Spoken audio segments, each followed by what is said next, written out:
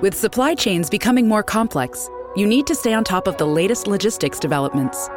So if you work with logistics, you need the Beyond the Box podcast from Maersk. It's the easy way to keep up to date with everything from digital disruption in logistics to the need for supply chain resilience in today's market. Find out more and keep ahead of the game with the Beyond the Box podcast on logistics insights at maersk.com/insights. This is Bart Peterson, and you are listening to the FCPA Compliance Report on the Compliance Podcast Network.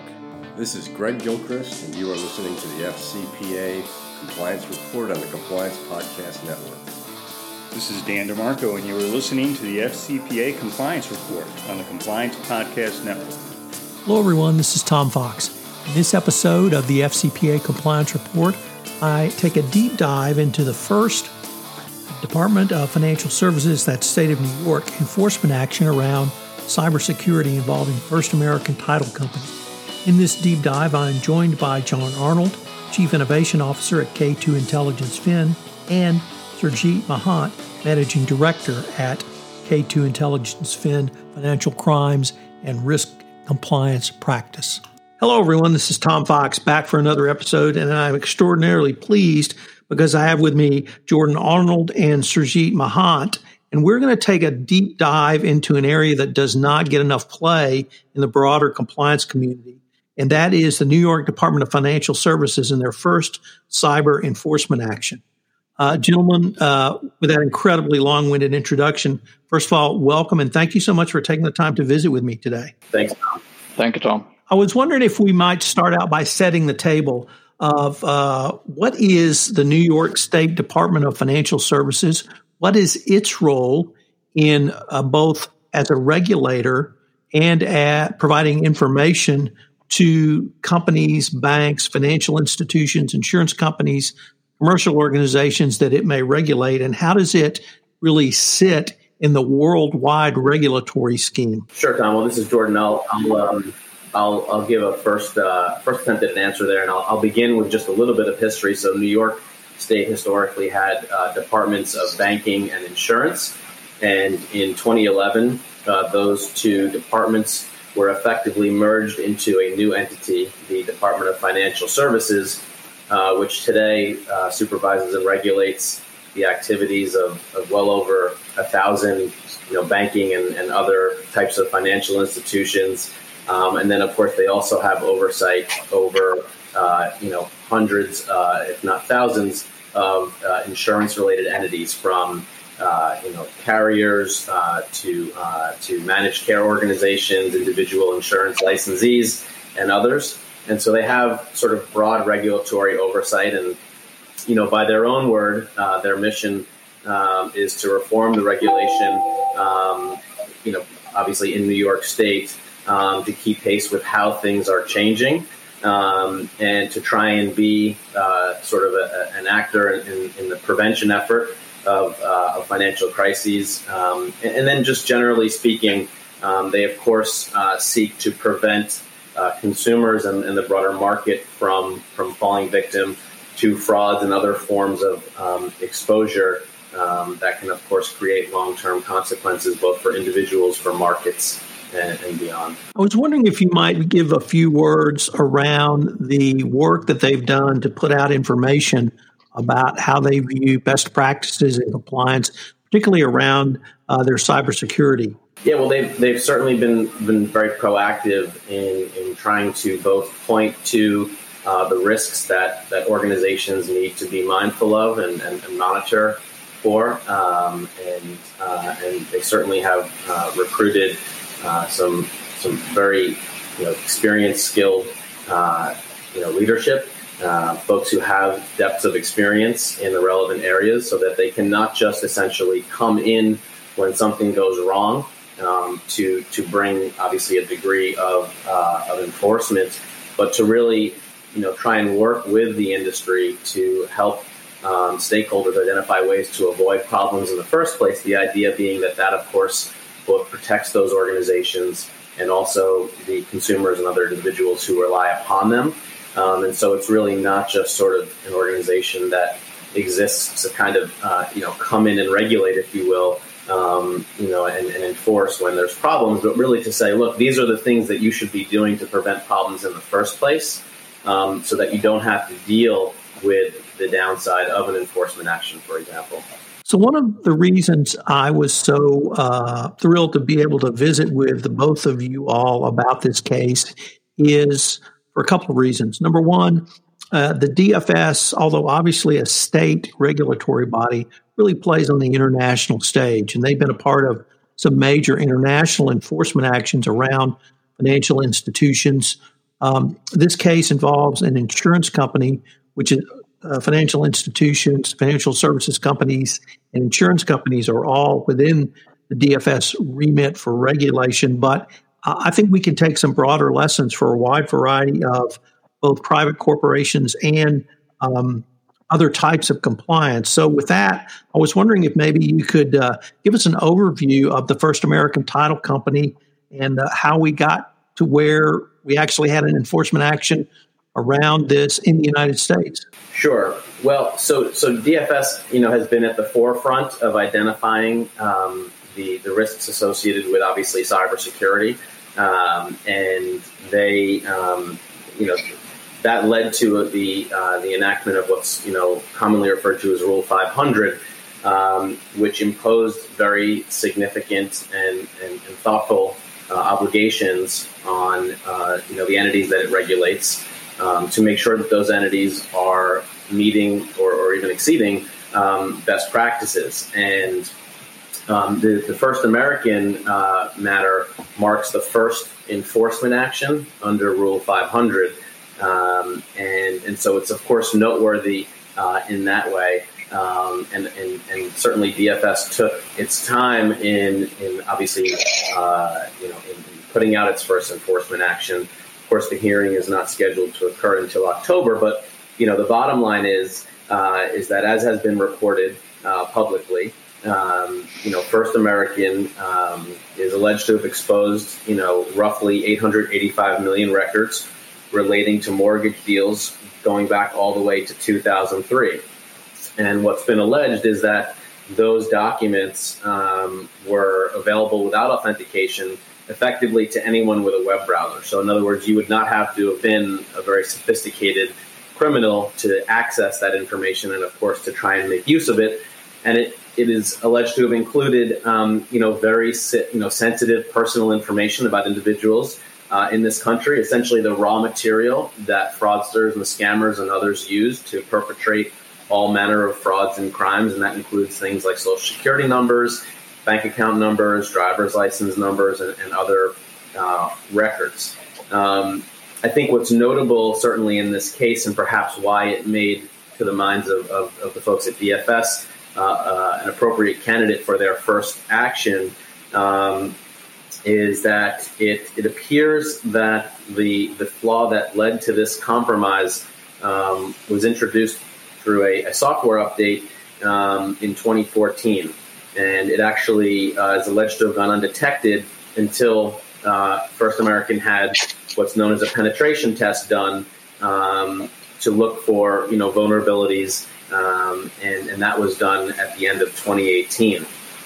And it seems that although the pen test, as it's known, identified this vulnerability, First American did not take to the mind of DFS the appropriate action to fully remediate that vulnerability, such that large swaths of data remained available after the pen test. And so they have brought this action, saying that, look, if you're an organization like a First American, and so two things really. One, you have to maintain vigilance and understand where your vulnerabilities are, of course, within reason. But it sounds like this was very readily discovered through, what every organization should be doing, among other things, a penetration test. But it's not just enough, of course, to identify what the vulnerability is. You have to take thoughtful and prompt action to remediate those vulnerabilities when they are found. And it does good, for example, to classify something as a low-risk vulnerability, as apparently was done here, if in fact it's actively leading to the leakage of very sensitive data about, countless consumers. And so I think, the action at hand is really aimed at, of course, among other things, drawing attention to the nature of this. The fact that I think you could fairly say that to the minds of DFS, First American should have remediated this vulnerability, much sooner. And again, it just emphasizes the critical importance of doing the risk assessments and doing the other, taking the other actions, the other steps to maintain sort of robust awareness of what your true cybersecurity posture is, so that you can identify the things that perhaps are readily discoverable by third parties. And of course, you never want to have that knock at the door. You want to find it out yourself so that you can take action to correct it, understand what your exposure is, what your obligations are, if any, and move on, stronger than you were before. If I could pick up on a few of the points that you raised, Jordan, really it seemed to me you walked us through a best practices compliance program in the context of the remediation that should have been done. And it all started with a risk assessment and an updated risk assessment. And what I had not fully appreciated is a simple software update can change your risk profile.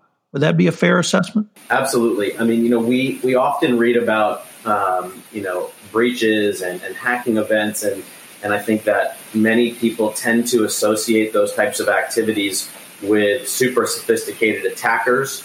The proverbial, guy in the basement, in the dark basement with the hoodie at the keyboard, who's, super skilled, or the nation state attacker, where you have essentially the resources of a country being brought to bear on a targeted attack.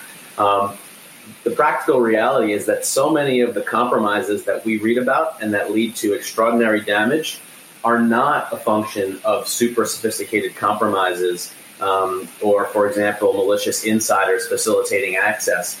Really, they are oftentimes a function of, for example, the failure to patch, the failure to routinely update software that may have vulnerabilities. And, of course, the providers of those software, they put out patches so that known security flaws, for example, can be fixed. And understanding, what an organization's patching cycle looks like and how, regularly and promptly they're implementing those patches is critical to understanding, again, what your overall cybersecurity posture is. Misconfigurations, simply not using technology in the way or in the optimized way that it's intended to be used can also present manifest opportunity for attackers to take advantage of an organization. And then, of course, there's third-party risk, which is, certainly coming into much sharper focus the more we read about breaches that are a function not of a core vulnerability at the entity that gets breached, but rather a vulnerability at a third party that's able to connect to the network infrastructure of the victim company, if you will, the company that suffers the breach, because their third party had a vulnerability and they did not do the appropriate vigilance. They didn't maintain appropriate vigilance, rather, around how their critical third parties were protecting, for example, the data that's being shared with them or the access that's being provided to them. And so they wind up getting compromised because of those third parties. And so, whether it's failure to patch, whether it's misconfigurations, whether it's third-party risk, or even whether it's, companies that make sizable investments in technology and cybersecurity technology, but don't do it in a strategic way. And instead they do one-offs, and they don't sort of put together and maintain a holistic program. These are not sort of set it and forget it type efforts. You can't just buy the technology, turn it on, and leave it. You have to maintain constant vigilance. You have to have the right people within the organization, or at least the right third parties supporting the organization, who know how to optimize the use of that technology. And so, these are the things that an organization must do today to try and prevent the kinds of things that we're talking about and that we read about. The good news is they're quite readily doable. Obviously, many small and mid-sized businesses cannot afford to have in-house the type of talent and reach and breadth, if you will, of coverage. And so for that reason, there are managed services available in the market to bring a level of expertise and coverage to businesses that can't afford to insource in these areas. But that's what needs to be done, because not investing in prevention. We say this to clients all the time. I mean, this is nothing new. Risk assessments have been part of the business forever. They're not unique to cybersecurity, of course. And the idea is that, you need to understand what your risk posture is so that you can try and prevent harm. And of course, investing in prevention is always a fraction of the cost of paying for recovery. So I was wondering if we might be able to take a step back to actually take a little bit higher level view with your thoughts on what this might mean, sort of broader consequences for the industry, and really the significance of this first enforcement action around the insurance industry. Well, I think it's an important moment in time. I think that, considering that Rule 500 has been out now for several years, it was, of course, only a matter of when, not if, there would be the first enforcement action. And I think that, I think you can fairly say that we have now entered the enforcement era of Rule 500. And so organizations that have been taking a wait-and-see approach to understand, what the enforcement environment might look like under Rule 500 now have a very clear and I think powerful example of what could be brought to bear. It's worth mentioning, of course, that every single violation under this rule can carry with it a $1,000 fine. And so in the aggregate, that can be not only a game changer, but effectively a business ender, if you will, for certain companies that may not simply be able to recover from the obligations associated with being found, to have not been compliant or to have been in violation. So the consequences are very real. I think it's not an overstatement to say that they could pose an existential threat to a business, frankly, of any size, but especially smaller and mid-sized businesses. And the DFS regulation, again, it's been looked to by others as a model. And so, certainly you could fairly say that it's a very thoughtful piece of regulation that obviously, has gained the respect of other regulators as they try to grapple with these issues and put together their own policies and procedures.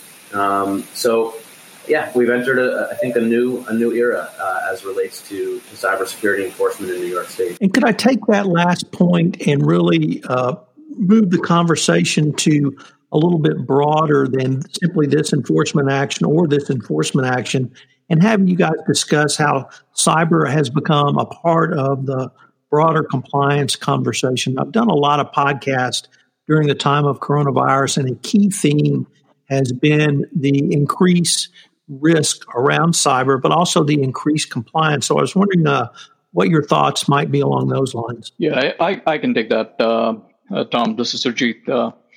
So you're absolutely right. I mean, we are in a new normal, and the entire landscape of cyber is evolving alongside with what we are seeing in the ecosystem right now.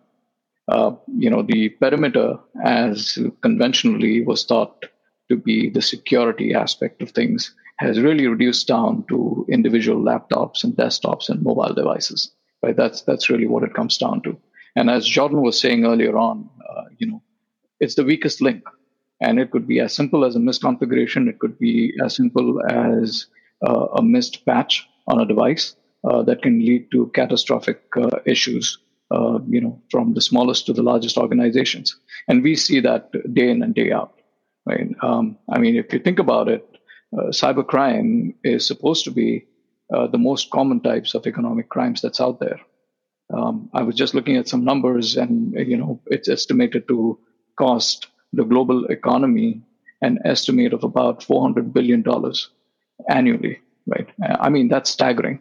And again, if you look at the weakest link, it would come down to the smallest of things, and that is indicative of what's happening in the environment today. especially as it relates to the banks and the financial institutions. On one hand, you have the drive to take advantage of the mobile cloud, social media, and any kind of technological trends that are out there. And at the same time, there is, you have to innovate quickly, you have to deliver it faster, reduce the IT complexities. All of this while doing, an airtight security and digital privacy delivery, that the consumers of today have come to expect. Now, as convenient as it may sound, it brings a lot of compliance-related overheads, right, and compliance-related requirements. And I think NYDFS has done an excellent job in reinforcing that, and making sure that people understand. So not only is it putting out, a regulatory requirement in a sense, but it's also putting out guidance on how you can do it. And to Jordan's point earlier on, he touched on assessments and things of that nature. These are, relatively simple things that can be done, and to alleviate the issues as far as the cybersecurity is concerned.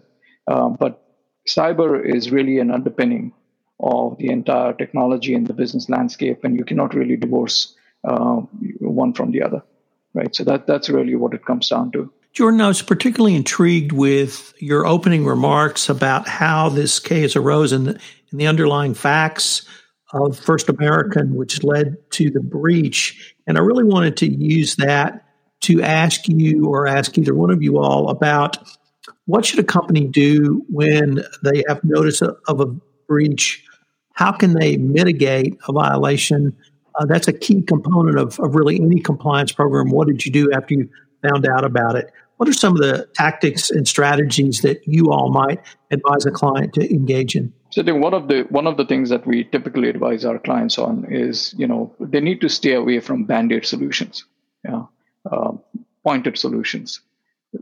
Cybersecurity and compliance has to have a strategic and a programmatic approach to it, right? And it has to be embedded in the DNA of the systems, the application design, the IT infrastructure, the networking. It has to be an inherent part of the entire technology ecosystem in any organization.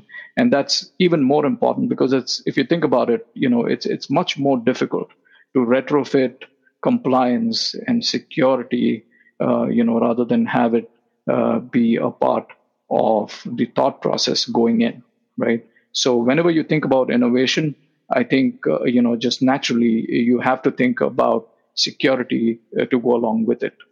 As far as the leadership is an important aspect of that. And, one of the things that we have been seeing, especially with NYDFS calls for a dedicated security leader, right? A CISO. Now, the CISO, a lot of times in the conversations that we've had with financial institutions, especially the smaller ones and the financial services industry, is the cost prohibitive aspect of the security leadership, hiring a dedicated CISO, for example. There are options out there. I mean, the virtual CISO is a new offering that's out there in the industry that reduces your cost of hiring a senior leadership position by 30 to 40% off the bat. And I think that's an extremely, viable option that people are, exposed to and should, in my opinion, consider. You talk about policies, your policies typically is the bar for your compliance within the organization. Now, any sort of regulatory compliance or framework that you talk about, whether it's NYDFS, NIST, ISO, what have you, all of these frameworks come down to how the policies, internal policies, have been written, and how they are being enforced, and how the efficiency of those policies in terms of their effectiveness of the controls is being tested. So having those robust policies, written out, having them converted into the guidelines and standards is extremely important. It's a very niche area that people need to pay attention to. A lot of times boilerplate policies are the ones that lead into future issues, because it's really difficult to retrofit your technological controls into a policy. You need to have a policy that encompasses the larger picture of the security requirements, right? And assessments. I think the risk assessment is such a fundamental thing for the cybersecurity space, and it's really no rocket science, to be honest with you. It's rinse and repeat. You have to have a risk assessment done annually as per the best practices, and the self-assessments are things that sometimes kind of give you a false sense of security, right? So having a third-party expert come in, look at those assessments, and give you a reality check is extremely important. So that adds value to not only kind of patting yourself on the back, but also being able to get what the industry best practices are, what the peer reviews are, what the threat landscape and the threat vectors are that are evolving in the industry, and just bringing that all to bear and implementing those controls within your environment, right? Simple things like vulnerability management, penetration testing. That was the issue that led to the discovery of the current situation that we started to talk about. I mean, these are, really simple and mandatory things that need to be addressed from the security domain's perspective. And at the end of the day, security is everybody's job. You cannot overplay the aspect of security awareness training, especially phishing, right? Phishing is probably one of the biggest threat vectors that we have seen out there that is so easy to exploit. And what it comes down to is ensuring that every single individual in the organization, big or small, is aware of what it means and how it exposes not just themselves, but the entire organization. And these are learnings that they can take back home, and they can apply to their home network, especially in the times that we are going through with the pandemic. A remote working virtual environment is the new normal. You have brought the office to your home, and therefore you are going to take your risk back to the office if you keep yourself exposed. So these are simple things I feel, I don't want to underplay them by calling them simple, but I feel these are pretty straightforward issues, that can probably avoid a breach, but also kind of a stitch in time, if you will. I might say it's a simple program, but it may not be easy. Yeah, absolutely. I mean, it takes structure like anything else, right? It takes structure, it takes discipline, it takes rigor to be able to put all of this in place. And I might be coming at it from a bias of having to do this day in and day out.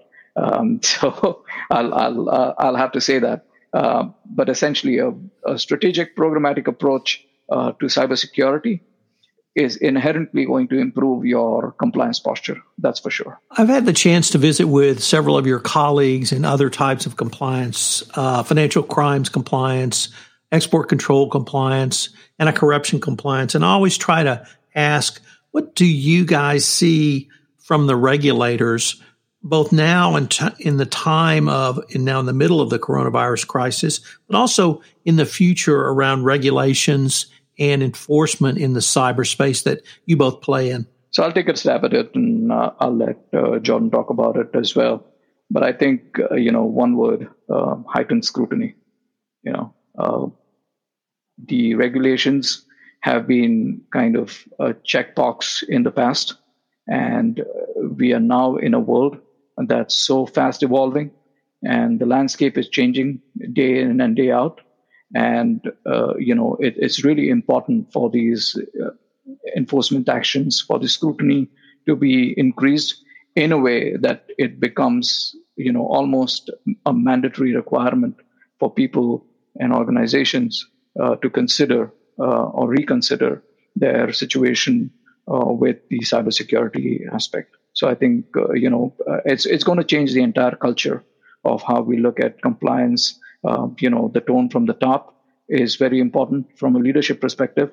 A lot of times we see there being a struggle between what the IT wants, what the information security officer wants, versus what the leadership wants, right? And that has somehow they have to come to the table and be able to realistically look at the landscape and the risk appetite that they have.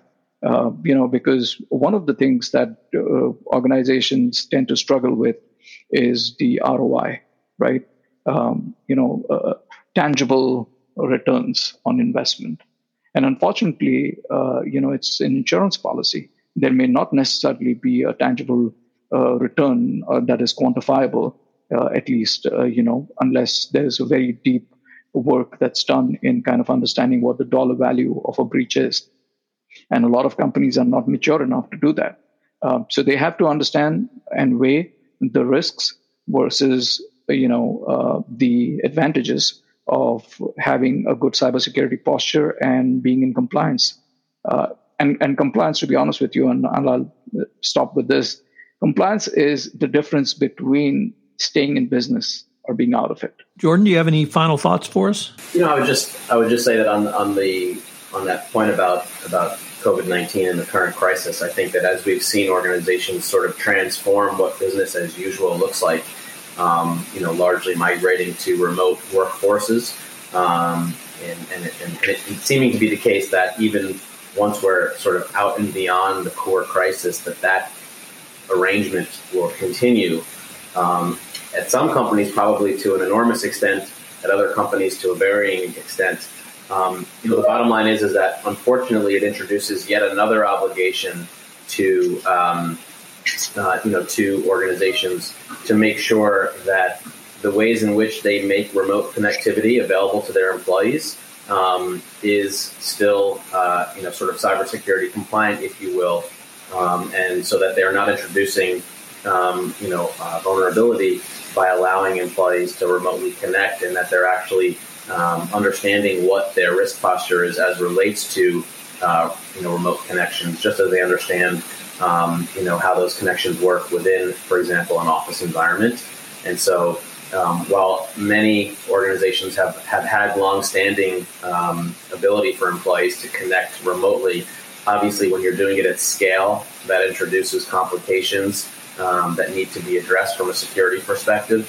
And when you incorporate that into your steady state operation, again, it also calls for taking a very close look at how you're managing the security of those connections. And, just picking up off something, Surjit mentioned, we talk all the time with clients who come to us and have, for example, internal IT. And those IT folks are also tasked with effectively looking after cybersecurity. And the fact of the matter is that those are very different jobs and functions, and there's even a tension between them in that IT folks are traditionally focused on network uptime, user access, convenience, and the smooth operation of an organization's network environment. The cybersecurity folks, they're focused on making sure that all those things are happening, but they're happening in a safe and secure manner as best as is possible. And that may mean, for example, that when a vulnerability is detected, that network uptime can be impacted. But that's what they need to do to protect the organization, and that is why the organizations that do this the best, if you will, have not only those roles separated, but they also have them reporting, directly up, as opposed to, for example, a cybersecurity professional reporting into, let's say, a CIO. You don't want to have that type of situation because it does not provide for the optimal protection of an organization. And so, it's really critical that, again, whether it involves making internal hires at the organizations that can afford to do so, or making sure that the right third-party experts are put in a position to maintain a level of vigilance over an organization, you just want to make sure that you're not just saying, for example, our IT team has that covered when it comes to cybersecurity. Because, again, it's not a knock on them, but they have a very different job effectively. And to try and task them with both doing their job and at the same time protecting the organization from a security perspective, given what a different function that is, it's really not fair to them, and it's certainly not in the interests of the organization, its people, and the folks who rely upon them. Unfortunately, we are near the end of our time for this episode. I wanted to thank the both of you because the First American case obviously is significant because it's the first case, but also a broader overview of the parts and components of a cybersecurity compliance program and where the regulators may take us. I hope that perhaps in the future I might be able to come back to you when we get the next enforcement action. We'll be here. Hello, everyone. This is Tom Fox. Thanks again for listening to this episode of the FCPA Compliance Report. I'm running a couple of special series I'd like to visit with you about that I hope you'll listen to. The first one is a series on Wirecard and the accounting fraud fallout from that goes out every Wednesday that I'm doing with Mikhail Ryder-Gordon, Managing Director at Affiliated Monitors. The second is this month in September on the Compliance Live, I have Deanna Nwankwo, who is a former CCO, and she talks about her journey to the CCO chair and some of her experiences in joining it. Deanna has perhaps the most unique compliance background of anyone I know. She was in QA/QC at NASA before she moved to the company where she became CCO. So it's a great story. I know you'll get a lot out of it. The Compliance Life has become an incredibly popular series, so check it out. The FCPA Compliance Report is a production of the Compliance Podcast Network.